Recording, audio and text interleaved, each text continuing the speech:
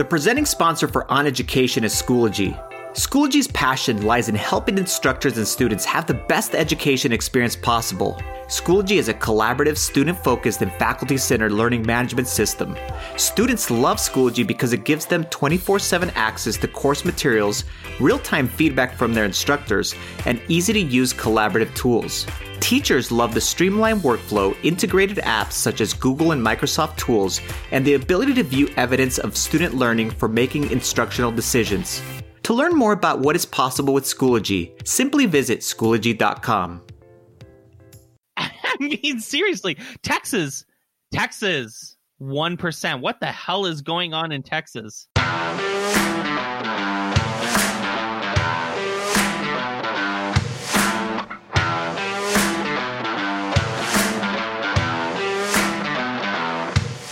Welcome to On Education. I'm Mike Washburn. And I'm Glenn Irvin. Friends, we have an awesome pod for you today.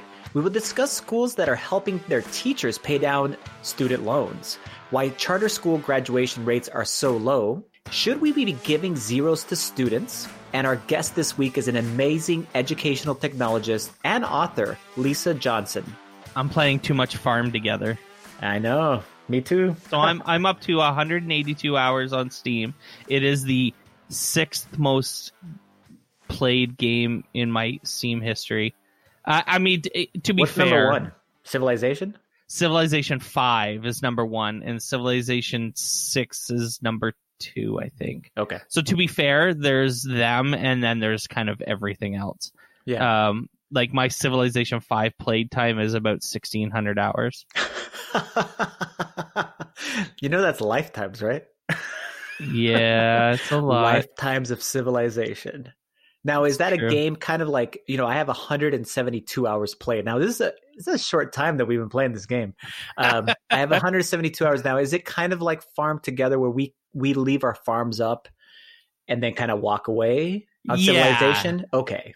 So there are some just so times people where know I've that left we're not like actively on it the entire, you leave it on, and then the farm is doing its thing. And, yeah, and if you're on my farm, or I guess yours too now, a lot of it is we have people that we've hired. We have farm hands, because the farm they're so gigantic. So when we come back to the farm hands have done a lot of work for us, and now it's time for us to organize our stuff and sell things. I was telling you the other day on Discord when we were playing that Steve Isaacs likes playing your farm way more than he likes playing my farm. See, if he'll get a chuckle out of that. If people saw the comparison between our two farms, they might actually know a little bit about ours and what because yours is like super organized. It's very laid out, strategic, and it's actually really, it's not only organized, but it's like if you went into somebody's house and everything is precisely in the right place, the way that they've decorated everything else might be, that's Mike's farm. And mine is just like a bomb went off and things just kind of just ended up in certain places. I have no corrals around my animals. They're just kind of hanging around, rocking and rolling. There's random things in random places. Yes. And my only mission, I don't even know at this point, I have 45 million in coins, and I have a level 68 farm. I just told you that I think when I get to level 100, I might be done, but we'll see when that happens, because that's quickly approaching. Level 100 is not that far for both of us. No. Yeah. So Steve doesn't like my structured militarism of the where I want things. He put pigs in the wrong place the other day, and I almost lost my friggin' mind. I was like, Steve, there's a place for the damn pigs. Put the pigs in the place. Put the pigs in the pen. I think he got mad at me. I love you, Steve. I'm sorry. Don't leave me. Steve, if you come into my farm, you can just do whatever you want. See? Put pigs wherever you want. Because that's what I do. Oh, God. That's hilarious. Oh, man. So, what else do we got here?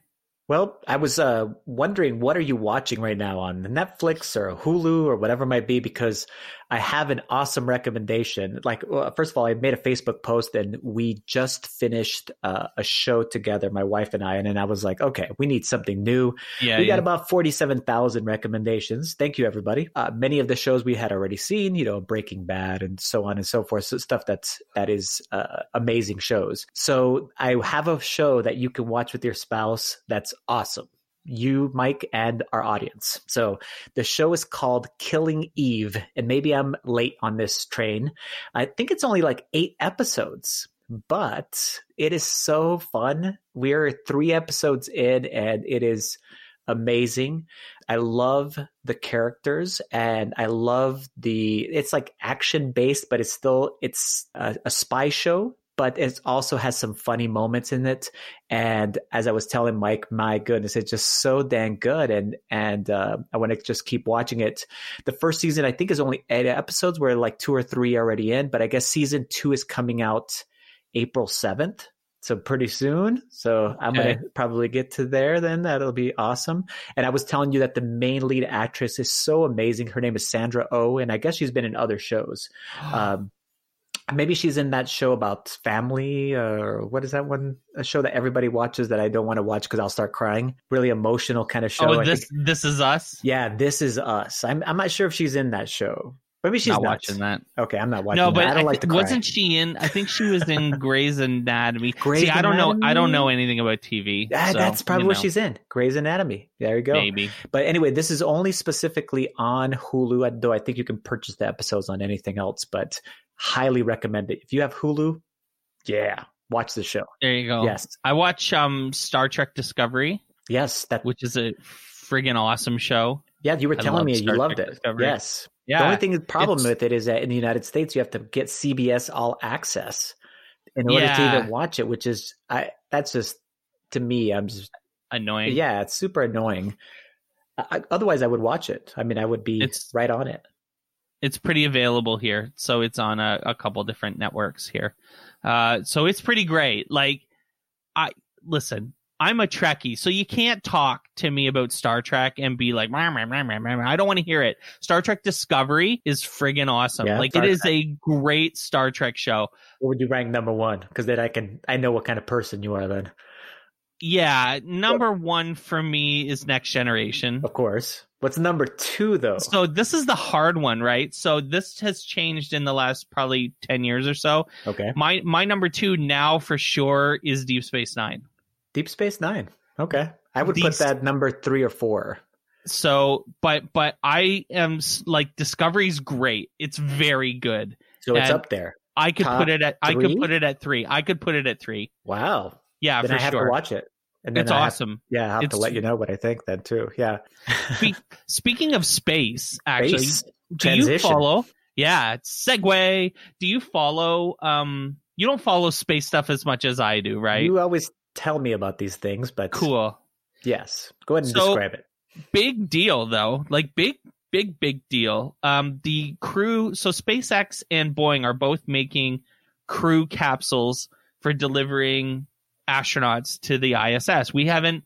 North American astronauts go to Russia and get on Soyuz capsules to go to ISS. That's how it's been since. An ISS for our audience, International Space Station. There you go, just in case. Yes. So since 2011, the last space shuttle launch was 2011. So for quite some time now, the only way you've been able to get to space is through Russia, which obviously the United States of America probably isn't a big fan of, especially right now. And it's never been ideal for a lot of reasons. So SpaceX and Boeing are both designing capsules, and the capsule made by SpaceX is called Dragon. So there's an unmanned Dragon, which has been used for a couple years now to deliver supplies. So the unmanned Dragon is good. It's been running for years. But the Crew Dragon just launched its first test this weekend. So they launched it on Saturday morning. It docked with the ISS this morning. And what's really cool, like, this is like, they science the hell out of this stuff, man. Like, to have to the idea, like, I don't know how much people get about space, but the idea that you have to launch at almost a specific exact time so that when the Dragon gets to ISS, they literally like come together. Yes. At the There's exact a lot right of time. mathematical equations and God. physics involved in this. So, but the way that they attach capsules to the ISS in the past has been by using the Canadarm to grab it. So someone at the space station operates the arm, it reaches out and it grabs a hold of the capsule and drags it in basically the rest of the way and docks it. Okay. The Crew Dragon is the first capsule that will dock automatically. It doesn't need any intervention by people to dock it. It just does it with sensors and lasers and automation. It's awesome. Like the future is here, man. This is so cool. So like you're going to have very soon, and just announced a couple of days ago, there's going to be a joint venture between, I think, the United States and Canada to build a lunar space station. Wow. So there's going to be a space station orbiting orbiting the moon. It's going to be built by Canada and the United States, and probably a couple other people. I just know that Canada's heavily involved. And this is the type of thing that's good. This is what this is going to be used for. The idea that you could have things land on the moon all the time, dock them with this space station that's orbiting the moon, and then launch it out towards the ISS and then launch it back to Earth or something like that. There's going to be like the structure is being put in place. We're going to be alive when people are living on the moon and Mars, and that always just absolutely blows my mind. I could talk about space all day, so I should stop. The space segment, right? But it's so incredibly exciting. It is awesome. Yes, and this is such a huge achievement. So it looks like SpaceX is going to launch people in the Crew Dragon sometime in the early summer, so June or July. So that's when that's crazy. You'll hear me get geeked up about that. You will get, yes. I'm ready. You're going to get jazzed up about that. Yes. My body is ready. Let's do it. So, this is we've got a couple cool articles that we came across. One of them being this idea that companies now, in order to entice graduates to work for them, are offering to help pay down people's loans. Tell us a little bit about that. Well, the first thing I think people realize that the number out there for total student debt carried by Americans is over 1.5, check this number, trillion dollars. Just stupid. So that number is very scary for our economic system, and just scary overall as each of us individuals goes into the work industry after you graduate from school and you're trying to get a job. So some of these companies, and I was thinking, man, this would be an awesome way to recruit again into education, is they help basically their workers to pay down their student loans. So let's say you had a $217 a month payment, that the company actually would pick that up. Imagine that. Then it's just cash in your pocket that then you can go and spend out in the economy to help drive that, to help pay for, your car payment or whatever it actually might be that you're working on, your bills, your other bills. So I think it's a fantastic idea. They give an example as far as some different students who recently graduated. They work for different companies and they get help to be able to pay down their student loans. I think that this is going to become the norm. There's just so much debt out there that this is a great recruitment tool. So many of us out there that have inordinate amounts of student loan, we need jobs, but not only do we need a good paying job, we need help with that too. If you have that availability, man, what an awesome way to recruit your workers. You got to think like the tech companies would be all over this, the Facebooks and the Googles and the Apples. Because, the competition to get those people on board is high, and also probably the expense to get the education that qualifies you to work at Facebook or Google or Apple is expensive. So it's the perfect tool for those folks to use to say, listen, we'll help you wipe out your debt. $1.5 trillion. Think about the things you could do when with you 1.5 inject trillion? if you were no, but like in the sense that there's people Yes. Millions of people paying monthly payments to pay down student loans. Imagine what you and the other thousands of people, including myself, I still have student loan debt, what we would do with that extra money if we had it instead of having to pay down these ridiculous debts. We would be injecting that money into the economy in various ways by buying other things, it'd be disposable income. And that's, what we need. We need people with disposable income, and no one has it anymore. And that's a problem. Like the economy is strong when people have disposable income to go on vacations, to go to Niagara Falls and, do stupid things. I mean, that's well, those aren't stupid, but yes, no, I know what you mean. Like that's the things that drive economies, and us being able to go ahead and put that money back out at there, man, something's going to have to happen. I mean, I don't know what it actually is. I know what it is. Will it actually break the economy? I hope not. I hope someone comes in and actually has a really strong plan that gets implemented, not kind of halfway implemented, which so many things happen like that. But a full all-out plan to attack this, and then really basically find a way to be able to go ahead and resolve this gigantic issue that's just hanging there. It's the elephant in the room in so many of our households. There's an election coming up, folks, and a couple of good Democratic candidates have plans. So take a look at those folks, because for sure there's definitely that's a way to do it. I will try not to inject my opinion. Oh my God, it's going to be so hard the next year and a half. Well, it's going to be all about the election. I mean, it's so related to everything that we do in education and in our own personal lives. You can't ignore it. No. So we will be talking about it, just not today. And certainly this is an issue because it's coming up, I guess, again with Davos, and I guess she's trying to do some charter school stuff again. And an analysis just got released recently that says that the graduation odds for charter school high school students is quite a bit lower. Yes, it's actually less than 50%. Jeez. That's disgusting. I mean, so basically they even put the analogy, you could flip a coin whether or not you're going to graduate from high school if you are part of a charter school. I also wanted to lay this one out for you, Mike. There's a map here with statistics. Now, some statistics, the states aren't giving those out, but one of the states that is giving out the information as far as charter schools with low graduation rates, there's a map that you can hover over the state of Minnesota, where I'm at. And the graduation rate for these charter schools, and this was in 2019, it's from the Research Center of Analysis, so it's not a tainted statistic. It is the actual amount, is 35% in Minnesota. So I saw another number here just a second ago. Yeah, if you're sending your students. Yeah, go ahead.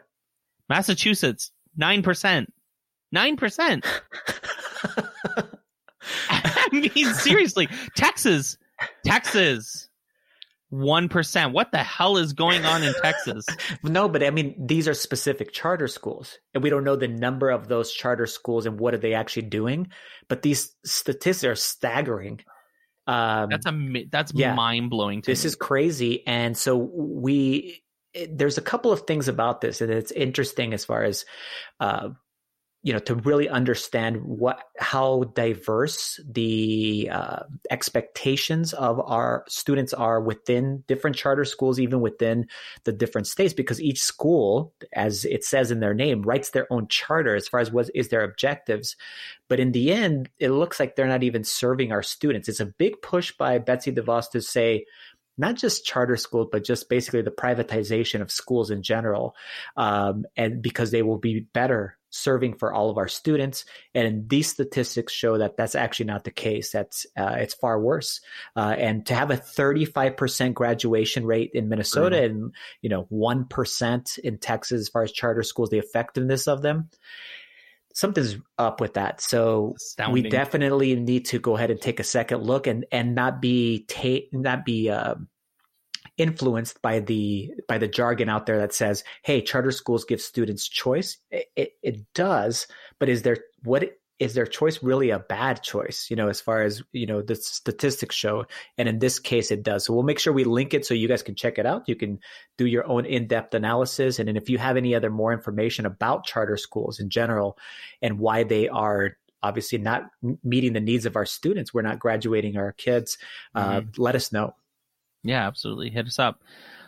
So we started a conversation online, and we're going to continue when we come back about whether we should give students zeros or not. Stay tuned. Quests.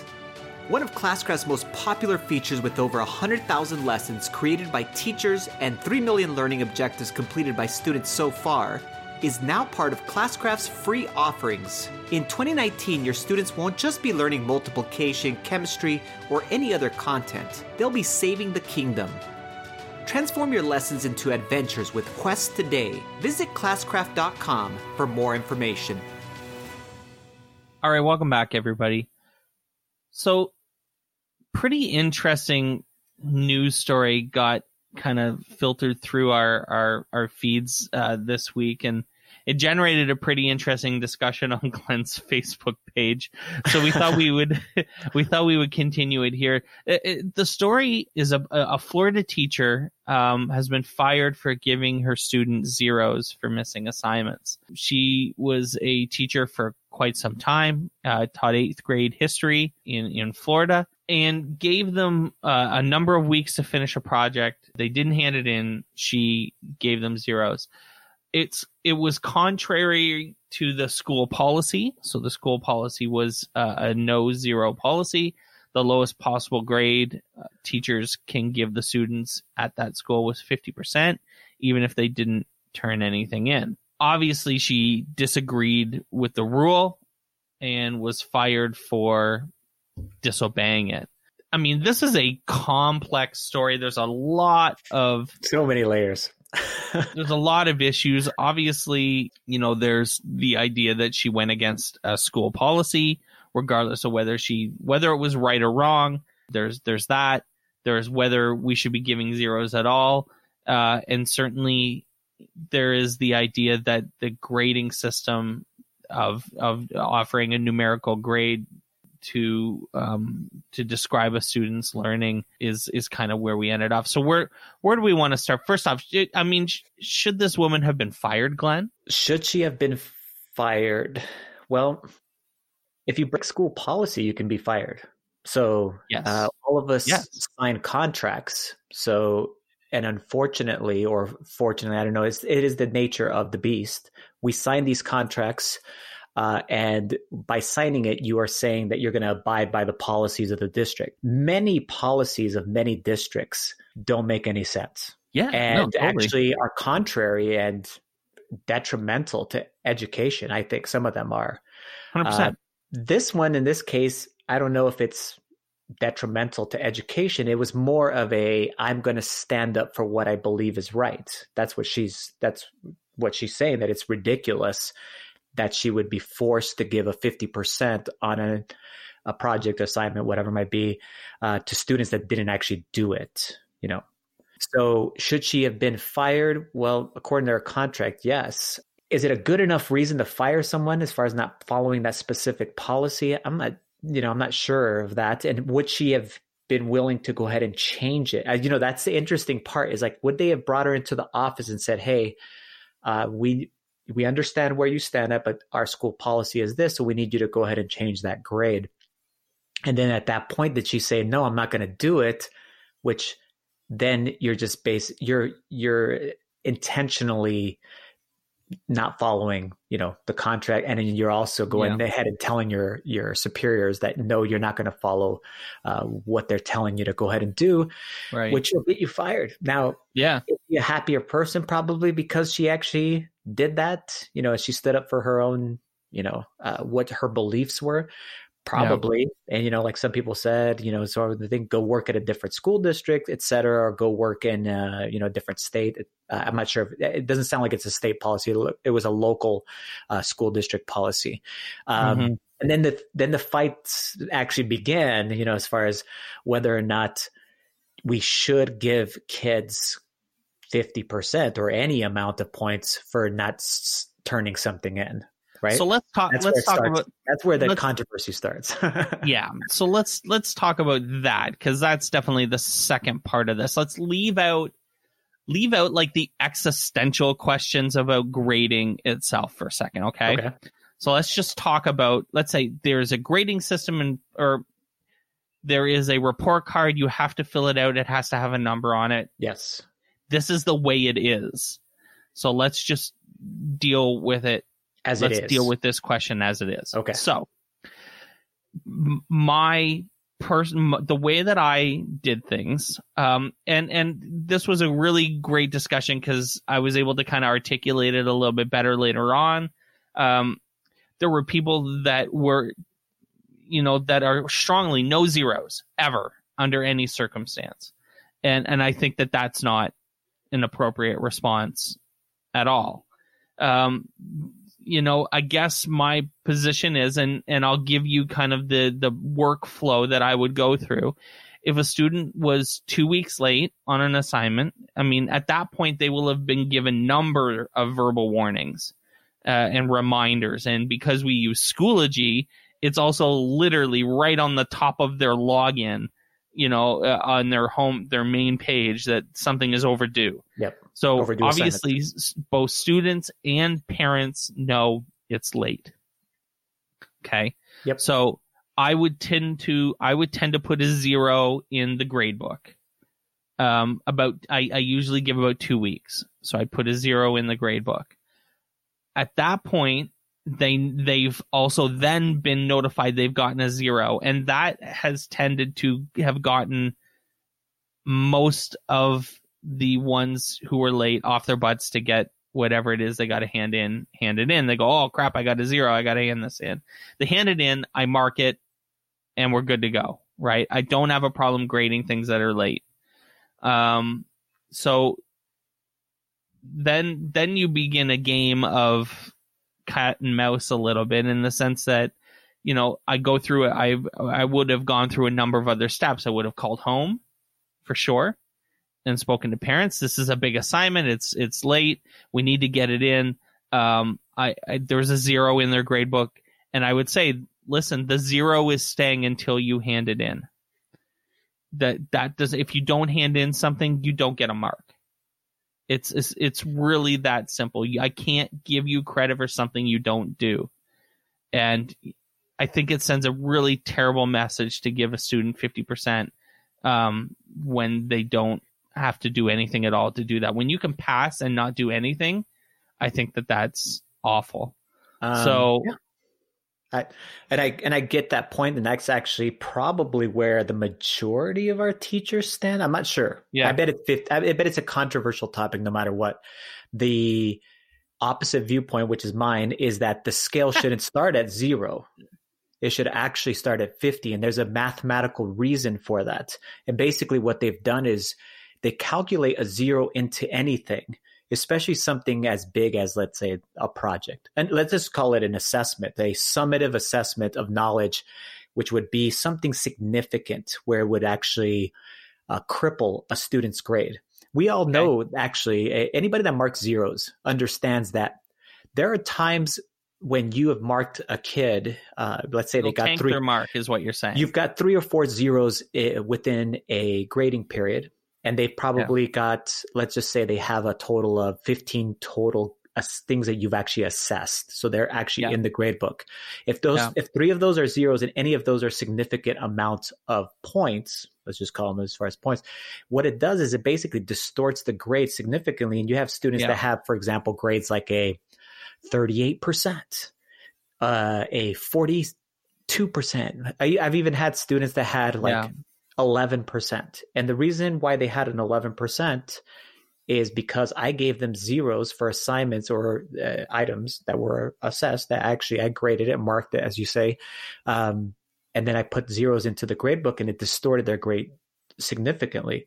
Right. So where should that scale start? And then my next question was basically the philosophical then point is, we're assessing these students with using a percentage scale, 0 through 100. And then we also probably use letter grades. Not all of us do, but many of us do. Letter grades that are associated with that. Many of our high schools use a 4.0 scale that determines a grade point average, GPA, et cetera, whatever it might be. The bigger questions then are, and I want to give a shout out to Jennifer Gonzalez of the Cult of Pedagogy podcast and her website, where she basically says, what are we actually measuring? Like, what do these things actually represent? And so I wanted to know. And it's hard. I mean, it's one of the most controversial questions you can ask a teacher is, what's the difference between a 95% student and an 85% student, or a 95% student and a student that gets a 72%, et cetera, whatever it might be. Right. And when you tell me that the difference, I want you to tell me how much more do they, it has to do with knowledge or skills that they develop, that they've proven, they demonstrated, or whatever it might be. And can those percentage scales actually do that? And how effective is it, to demonstrate those things? It's one of those old things that you talked about, tradition. It's a tradition that's ingrained so heavily into our educational system that when we talk about things like standards-based grading or other alternative ways to assess our students, it gets crazy out there, not only with our teachers and students, but it gets crazy with our communities, because we're all so used to that. It's easy for us to go like, hey, my student got an A, they're doing well in class. Right. Like they're doing the best that they could possibly do. They have a C. Well, what would people say that's like, oh, they're an average student, whatever it might be, how do you describe these people? D, they're a little bit they're below average. But they're still passing the class. And then an F student is failing or whatever it might be. But it doesn't really talk about how much do we actually know as far as within our class, how much did we learn? What standards did we actually meet? That those percentages and those letters don't really represent any of those things. So it's really hard. It's a tough discussion to have, but it's one that we should definitely open it up, because even though it's one of those things I always tell people, when you talk about grading, it's like a Pandora's box. Yeah. And what we and you had discussed is like, there's so many different layers to it that you can go in so many different directions that usually people just get frustrated and give up and then go back to what they've always done. Right. But it's something that we should definitely be talking about and find good best practices to be able to go ahead and implement, because this is an old system and we've basically said, it doesn't really do what it's meant to do, which is basically show us how much knowledge does a student actually have. And I mean, this filters up, right, in the sense that the universities are looking for numbers for acceptance. So a lot of a common response to the grade, the number scale issue is switching to some sort of a mastery scale, an acquired, developing, and put that on a report card. Yes. So where it's a sentence or a word that suggests what knowledge, where they are in the process of acquiring a certain amount of knowledge. But I mean, a university is not going to accept that, for admissions. But some are, though. Some are moving, they? Yeah, especially like you look into it. I should have pulled this up. But we're talking about let's just go to the extreme ends. Like, what are the top universities in the United States? Stanford, Harvard, those types of universities. They're moving away from GPAs because they know, they're the elite universities in the world. They understand that GPAs are so distorted depending upon which school you actually attended, that they don't really do a good representation of like, what does a student actually know? Same thing though, too, with standardized tests like ACT and SAT. That has become less and less important. And what's more important is things like their entry essay, their face-to-face interview. Those other things are important as far as just getting in the door, kind of like a job application, where you fill out the job application or your resume. Right. It looks really, okay, this is a qualified applicant, Now let's bring them into the room and actually talk to them, maybe make them deliver a lesson, et cetera, as far as with the teaching profession. Same thing with our students. It takes longer to do that, but man, you actually then have a really good idea about what kind of quality of student you're getting as far as being able to enter at the university. But I think more and more universities are going to move away from that, which thank goodness, because then it allows us to take a step back away and go, they're not requiring this. Instead, what they're requiring is these things which really prove that they are that quality of a student that they can be considered to be a student at our university.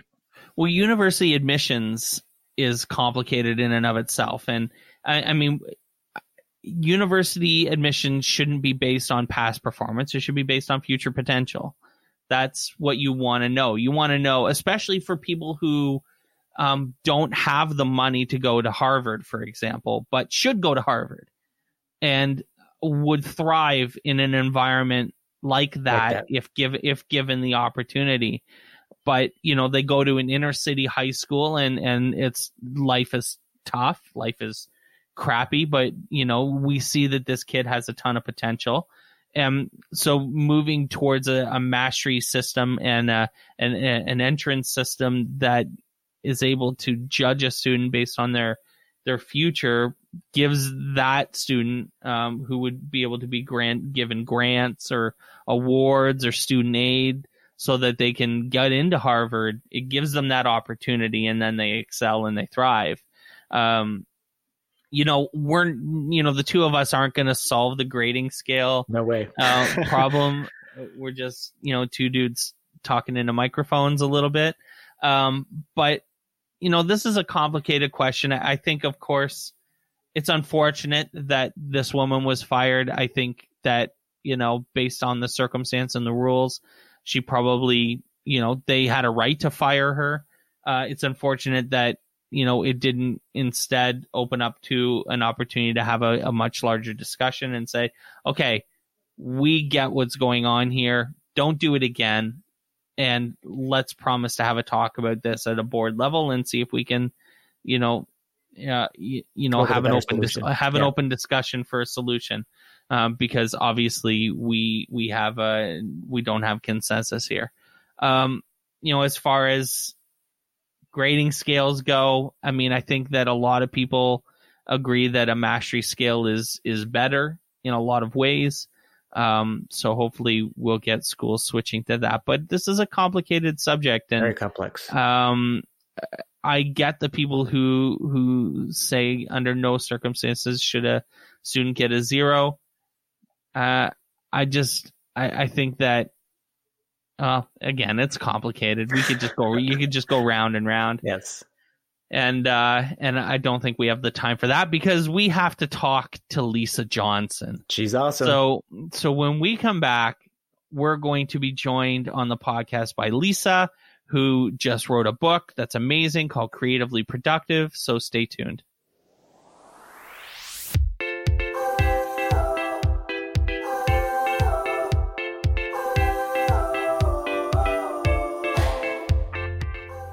All right, welcome back to the podcast, everyone. We are thrilled to be joined by Lisa Johnson. Lisa is an educational technologist in Texas and the author of Creatively Productive, Essential Skills for Tackling Time Wasters, Clearing the Clutter, and Succeeding in School and Life, which sounds awesome, to be honest. Welcome to the podcast, Lisa. Thank you. Thank you for having me. Let's start right at the start. What does it mean to be creatively productive? I am so glad you asked. I was thinking about this and I was thinking, like everybody has 24 hours in the day. Everybody has 168 hours in the week. And when I was really kind of looking at my new sort of newsletter and rebranding it and recreating the new format, I was thinking about that very thing is like, if I wanted to encapsulate, like, what is creatively productive? Like, what does that actually mean? And so I really got to thinking about, I really feel like it's a mindset, it's a lifestyle, it's kind of a movement. And sometimes we're creative, sometimes we're productive. Sometimes we kind of find that sweet spot and we achieve what kind of the book entails of that creatively productive. But I think the bigger picture is that we're happy, healthy, and achieving the heights we want to achieve, both personally as well as professionally. So probably my favorite thing about the book, I mean, Glenn will go on all day about free resources and like just giving things to teachers and giving them like all of the things that they need. And we love, so like books that have resources, and you have tons of them jammed into this. There's a lot here for people to take and to apply and to use in their lives kind of right away if they're reading this. If there was one resource in the book that you would encourage people to start doing, if they needed to say, listen, I need to get my act together, I need to be more productive, I need to be creatively productive, let's do it, what would that resource be? Where would people start if they were using your book as a resource? Absolutely. Well, first I wanted to thank you, because I did, that was my really intent, was just to make sure that it was as thorough as it possibly could, because even when I'm conducting sessions, I kind of feel like more is more, within reason, obviously. And when you're talking about topics like digital organization and time management and note taking and goal setting and reflection, there isn't a one size fits all approach, to any of those things. It's a lot of trial and error. So that's really why I wanted to add a lot of different resources for each of those sections. And as you asked, kind of looking at like, where would I start? I would always start with goal setting. And really not even the goal setting part. In chapter 4, I get into kind of a values audit and looking at what your values are, because a lot of times people will set goals and they're not really in line with kind of who they are as a person and what their kind of core sort of, beliefs are. And so I think a lot of times that's why people don't, kind of finish those goals or meet their goals.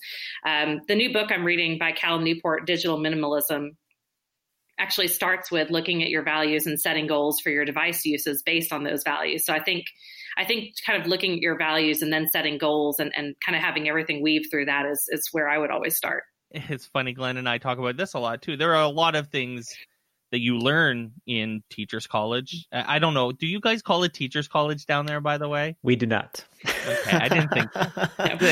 So this is we would also call it your professional year, but whatever, your Bachelor of Education. Sure. There's also definitely a lot of things you don't learn, and there's a laundry list of those. So we don't need to get into them, but one of the things related to what you're talking about is I don't think you learn a lot about how stretched thin you're going to be and how to manage that, how to handle all of the things that a teacher needs to do with their day is something you don't learn in school. And they also don't warn you that the more you try to innovate, the more you try to differentiate and do all of this cool stuff that Glenn and I are always trying to get people to do, that actually stretches you even thinner. It's hard. Teaching is hard. How important is it for educators to learn how to be master time managers? I think it's very important, for absolutely. And I resonate with that. I think teachers burn out, because they are trying to do too much or trying to kind of add in too many new things all at once. Like I'm absolutely for innovation and kind of, changing things and making things, work more efficiently or more effectively and things like that. But you do have to be mindful of, the 24 hours you have in a day. So I think part of it's a balance of just kind of knowing yourself and kind of how you work and even within the day and know, how quickly you'll get stressed out, things like that, knowing what works for you, knowing kind of where you want to go, where you want to take your students, and kind of the best paths to get there and knowing how to handle the distractions and the detours along the way. And it's not an easy thing by any means. A lot of it's just kind of, it's self-awareness, a lot of it, and self-management, obviously. And not to mention trying to balance your family life and your personal life and your social life and recreation time. I mean, because you need those things as a teacher as well, right? Yeah. And I've been kind of in the education field for over 17 years. And it's, as my own kids get older and things like that, and there's just different demands on your life. And so it really is. I talk about it in the book too, of kind of like look at the things that are going to work for whatever seasons of life that you're in, because what works now may not work, 6 months, 2 years from now, because things come up. You may have somebody who's sick in the family. You may have, something that's happened. Your husband may be looking for another job, or, you might have something that comes up. And so you just have to be aware of those things and not beat yourself up over it. So Lisa, in the book, it's not all just about teachers. It's actually emphasizes some things about students in it. One of the things that I noticed in there is you're emphasizing the importance of why our students should be taking good notes and why note taking is an essential skill. Can you tell our listeners more about that? Yeah, absolutely. So I start that chapter with a quote from a Harvard physics professor, Eric, I believe, Mazur. And it's an excerpt from a book by Alexis Wiggins. And what happened is the quote itself is, like you mentioned, we don't need necessarily good note takers, but it's part of a larger quote that talks about we need students who can hold up ideas to the light and challenge and question, test, and hypothesize about them. And I think that's the bigger thing. So sometimes when we talk about note taking, I think it gets kind of boiled down to basic regurgitation of what the teacher said. And I don't think that's really good note taking. I think good note taking is, like processing things and analyzing things and organizing them and synthesizing them and challenging that information. So note taking is one medium that if we do well, it allows us to do all of those things. And I'll just speak from my own personal experience, but I feel like there's very few settings in my life that I don't take notes in some form or fashion. Notes in meeting, I'll take notes when I'm reading, I'll take notes, when I'm in a professional development or meeting with a teacher, and they're all different styles of notes, and very few of them are just regurgitating what somebody's saying. So I think that's more where I don't want to just say, oh, we just, we don't need good note takers. We do, but to really look at what note taking is. I love the folks that do sketch notes. I think that is a skill that I don't have, that I would love to have. And I when I see them doing it, I'm like, wow, you're blowing my mind right now with how cool that is. I think sketchnoting and the people who are drawing and designing things on an iPad while they're sitting and listening to that stuff just blows my mind. And I don't know I guess there's value to it. Like, everyone's different, right? And I guess that's just a way that they find they retain things better. Is that kind of the nature of that?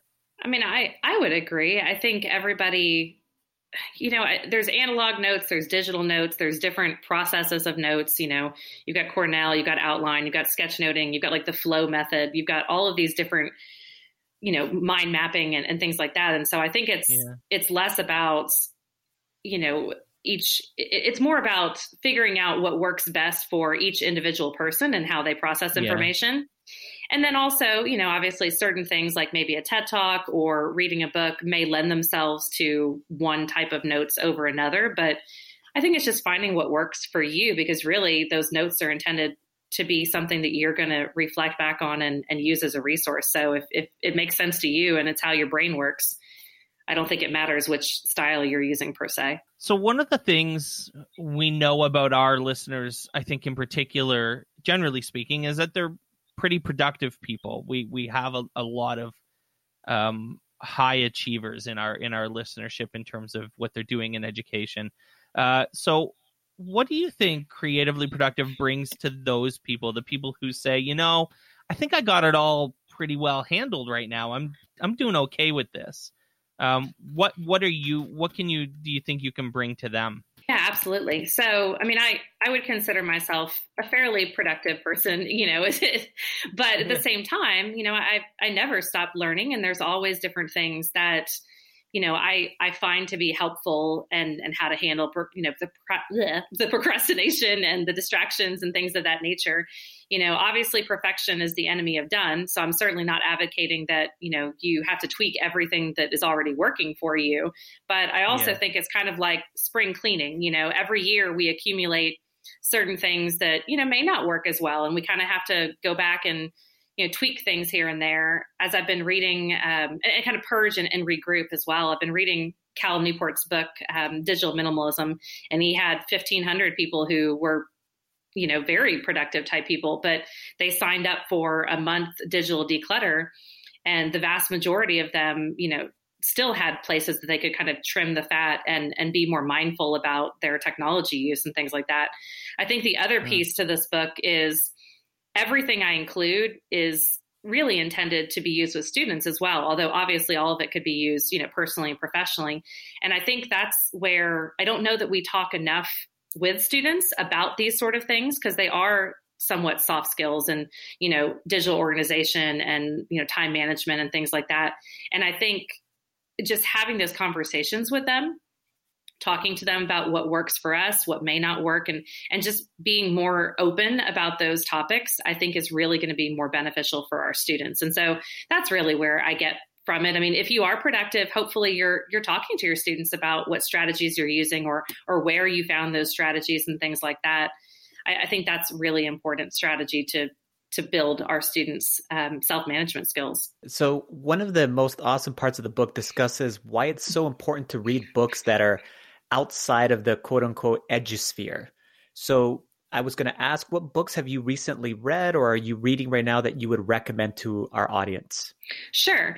And I'll just kind of add a little caveat there. Ultimately, I think it's important just to not silo ourselves in one sort of, genre ever, and so I think great point.